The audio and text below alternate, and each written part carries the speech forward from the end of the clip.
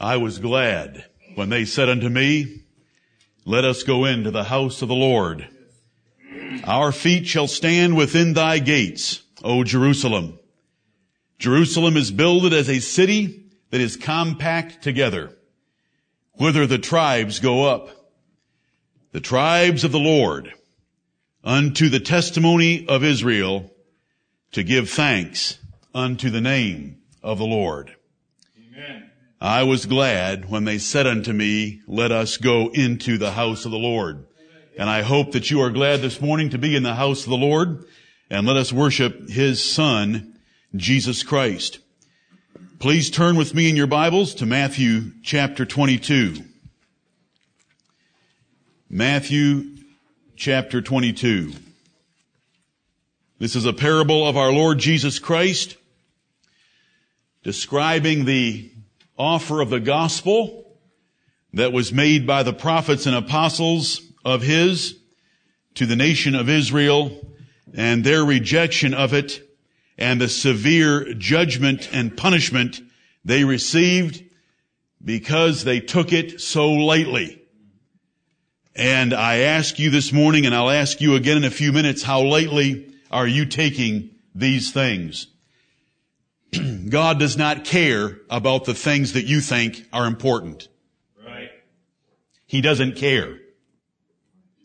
As soon as you die, the things that you think important will disappear more fully than a soap bubble.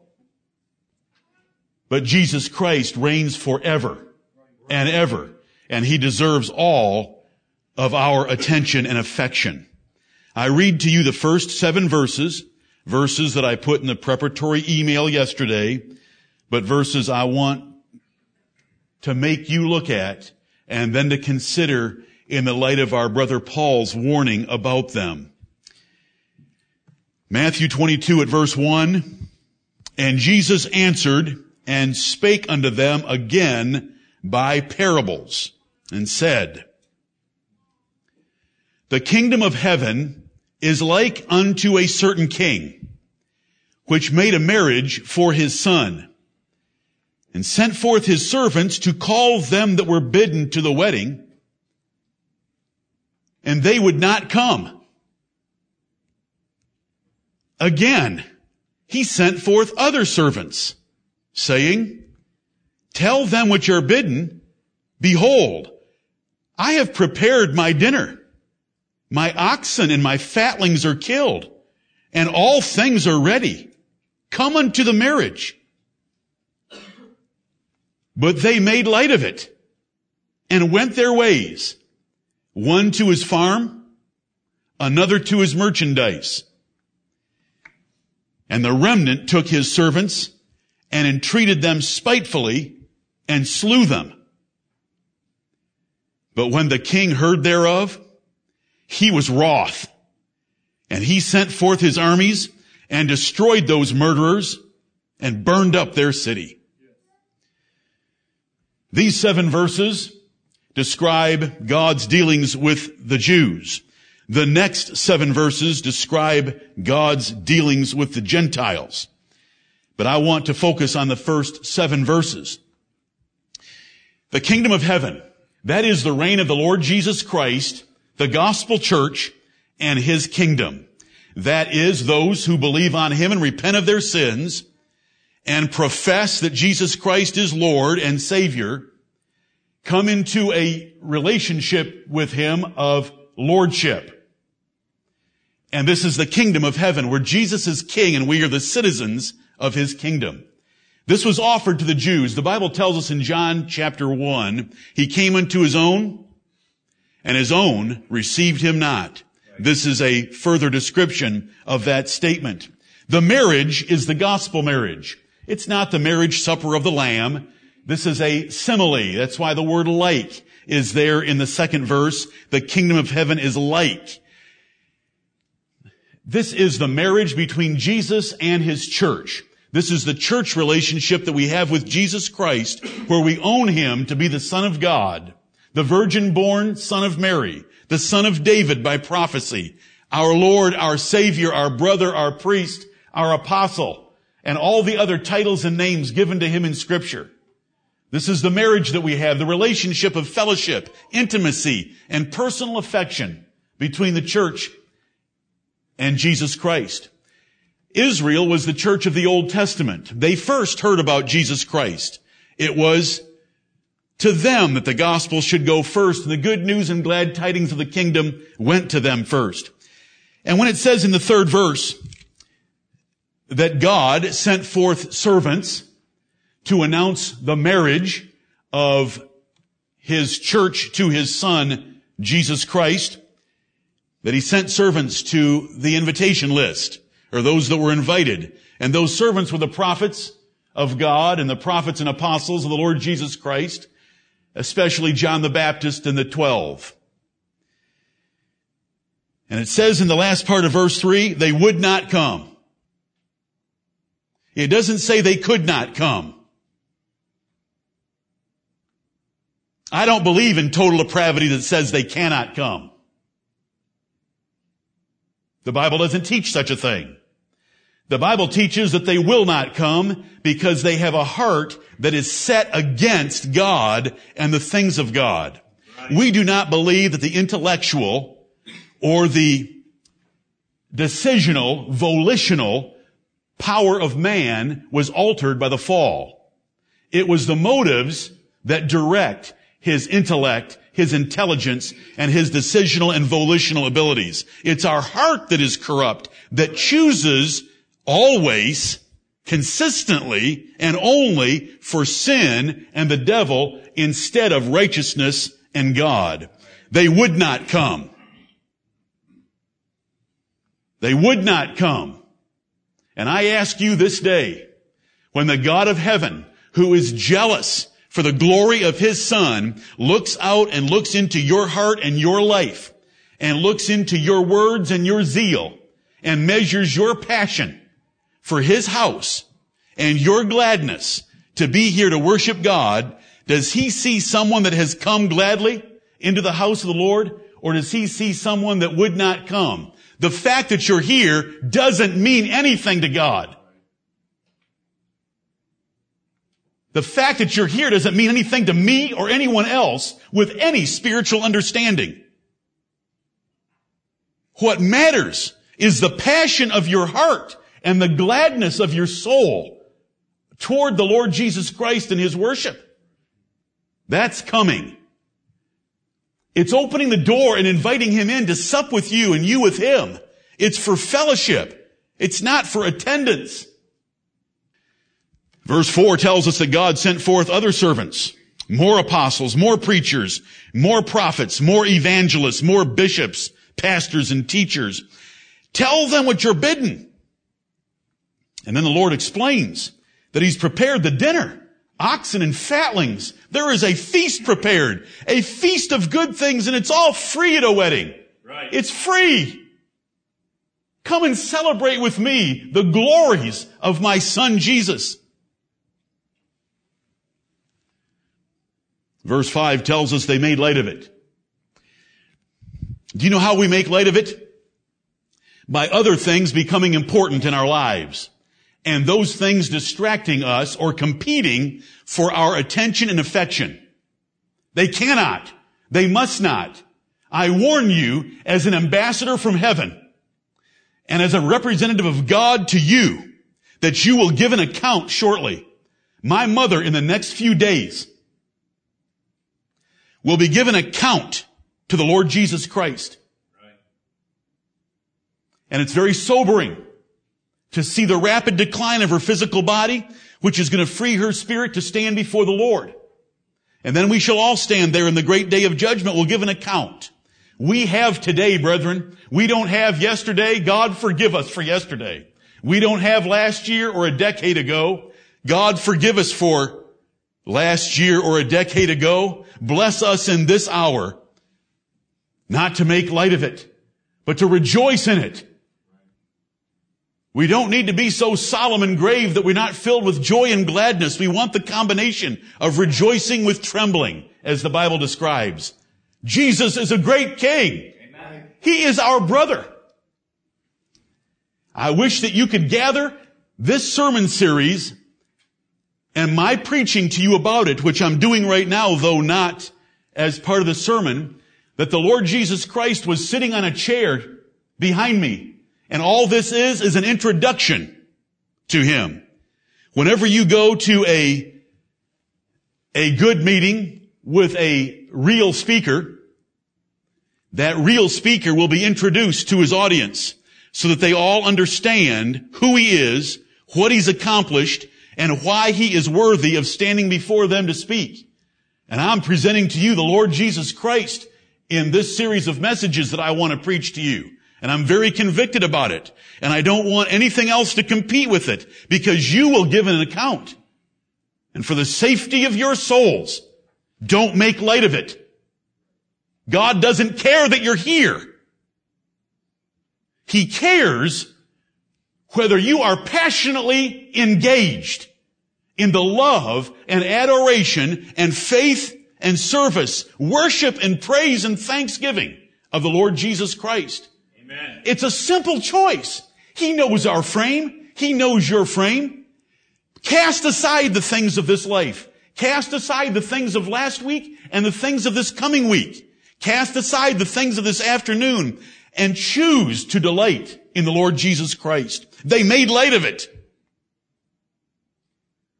It should anger you that they made light of it. But if it angers you, make sure that you're as equally angry or more so of the things in your life that have caused you to treat the things of Jesus Christ and the kingdom of God lightly. They made light of it and went their ways. You've got your little plans for today, your family. What a joke. Compared to the family of God, just because they have your DNA, so what? I want the DNA of the blood of the Lord Jesus Christ coursing through my veins, my head and my heart. Right. They went their ways. You have ways of business you have to take care of today. Maybe. You have ways of pleasure you may be planning for yourself. Don't make light of the Lord Jesus Christ. When we sing, may your voice be the loudest. May your heart have the most beautiful melody by the grace that is there as you love and embrace the Lord Jesus Christ in the songs that we sing. They went their ways, one to his farm. Who cares about a farm? Let it fall into disrepair and rot.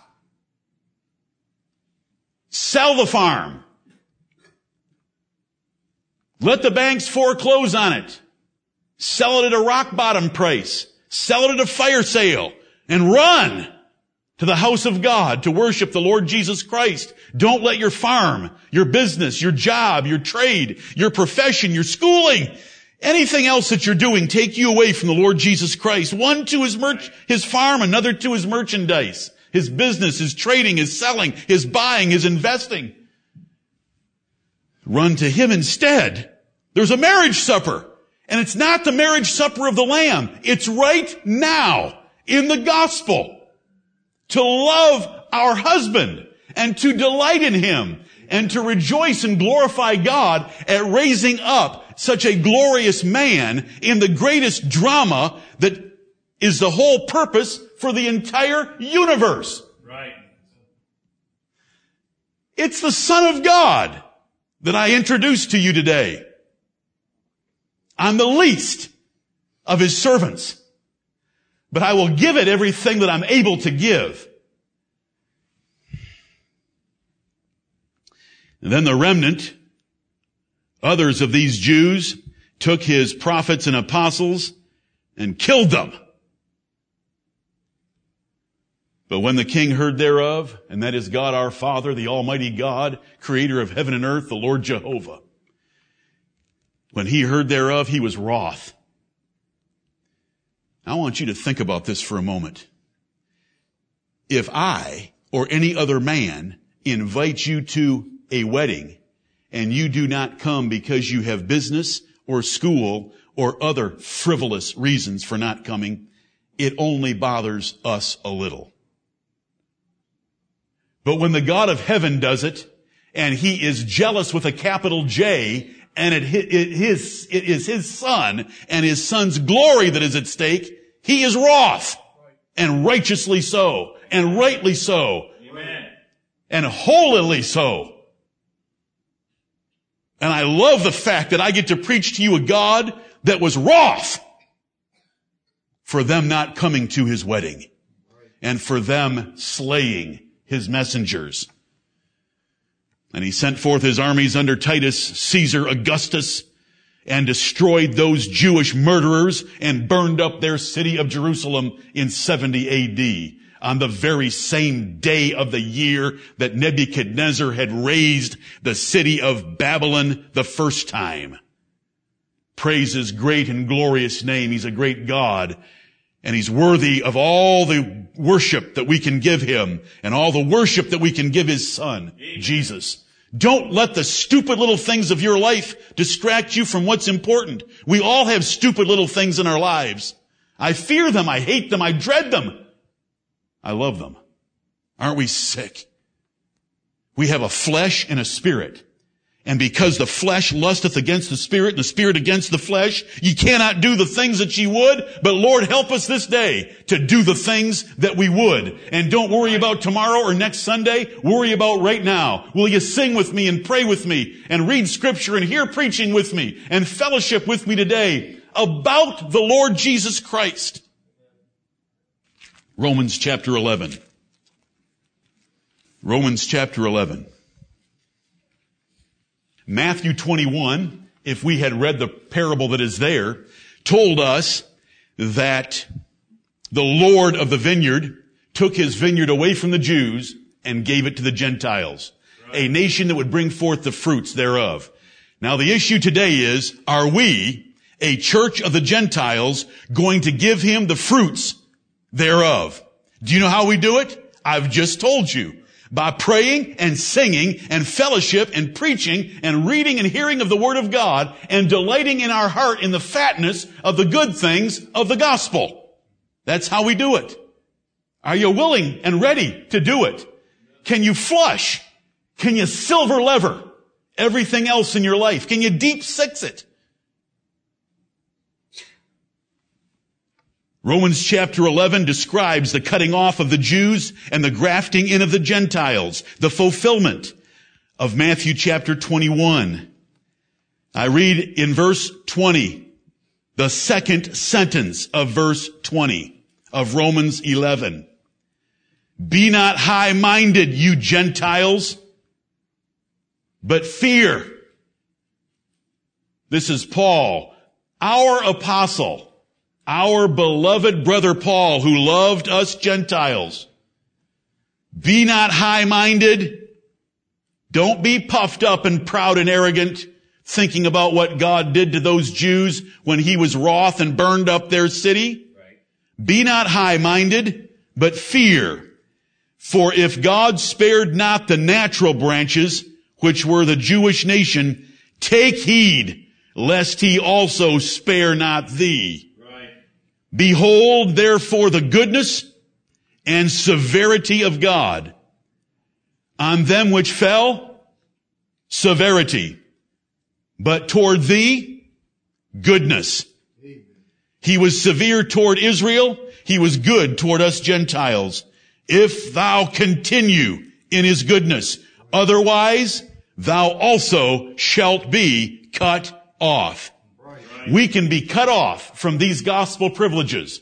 The Spirit of God can be taken out of this assembly. God can leave it a carcass, the congregation of the dead.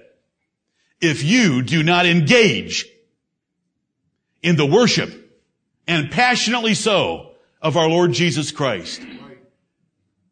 I'm only as wroth as you deserve. He is more wroth than I am. If you make light of it this day, let us not go our ways. Let's not be thinking about the ways we must go this afternoon or tomorrow. Let us not be thinking of anything else but delighting in the Lord Jesus Christ. Thank you for letting me preach 2 sermons to you this morning. Let us bow our heads in prayer. Our blessed God and Father in heaven, he whose name alone is Jehovah, whose name is jealous, we humble ourselves before thee as Gentiles and thank thee for thy goodness, which was shown to us so undeserved, that we might partake and participate and be part of and invited to the marriage of the kingdom of heaven to the Lord Jesus Christ. Our Father in heaven, hallowed be thy great and glorious name. We behold thy severity toward the Jews for not coming. They would not come to the invitations of John the Baptist and the Lord Jesus Christ, the prophets and the apostles of our Lord. Heavenly Father, they went their own ways. One to his farm and another to his merchandise. The remnant of those wicked Jews slew your messengers and your only begotten Son, and you burned up their city. We behold your severity. We thank you for the truth that you have shown us about this great event in the pages of the scriptures of both testaments. But Heavenly Father, we know that if we do not continue in thy goodness, thy severity will come upon us, for we are not even the natural branches. We are not by nature the people of God. And we pray, Heavenly Father, that this day, by your Holy Spirit, you will stir up our hearts and our minds, that we might delight and rejoice and be glad to be in the house of the Lord and to worship the Lord of glory, the high King of heaven, the only begotten Son of God, our Lord and our Savior. Heavenly Father, forgive us for the things, the weights that hinder us in our race. Forgive us the cares of this world that choke out fruitfulness of thy word. And Heavenly Father, stir each one up here this day, forgiving them their sins, that we might worship thee with great passion and zeal, great pleasure and delight in thy Son, Jesus Christ. We pray not for ourselves only. We pray for every assembly of saints where they call upon thy name and the name of thy Son in sincerity and in truth, that you will be among them and with them and bless them. Heavenly Father, preserve our nation for yet another day, that we might worship thee in all godliness, quietness, and peace. Amen. Heavenly Father, forgive us our sins, which are many, the sinfulness of our flesh and the sin of our first father Adam, and our sins of the ancient past and the recent past, where we have neglected putting thee first and thy Son first and thy kingdom first in our lives.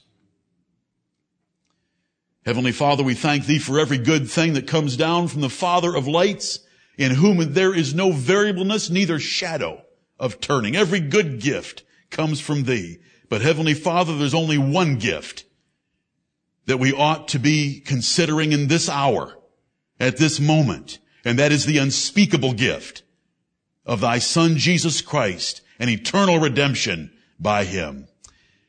Our Father in heaven, we love thee and thank thee for having first loved us and sending thy Son to be the propitiation for our sins. What manner of love you have bestowed upon us, that we should be the sons of God, the bride of the Lord Jesus Christ, whom you have made a prince and a savior. We thank thee and praise thee. Heavenly Father, receive our worship, for we pray in Jesus' name that all things might be done to the glory of the Son. Amen. Amen.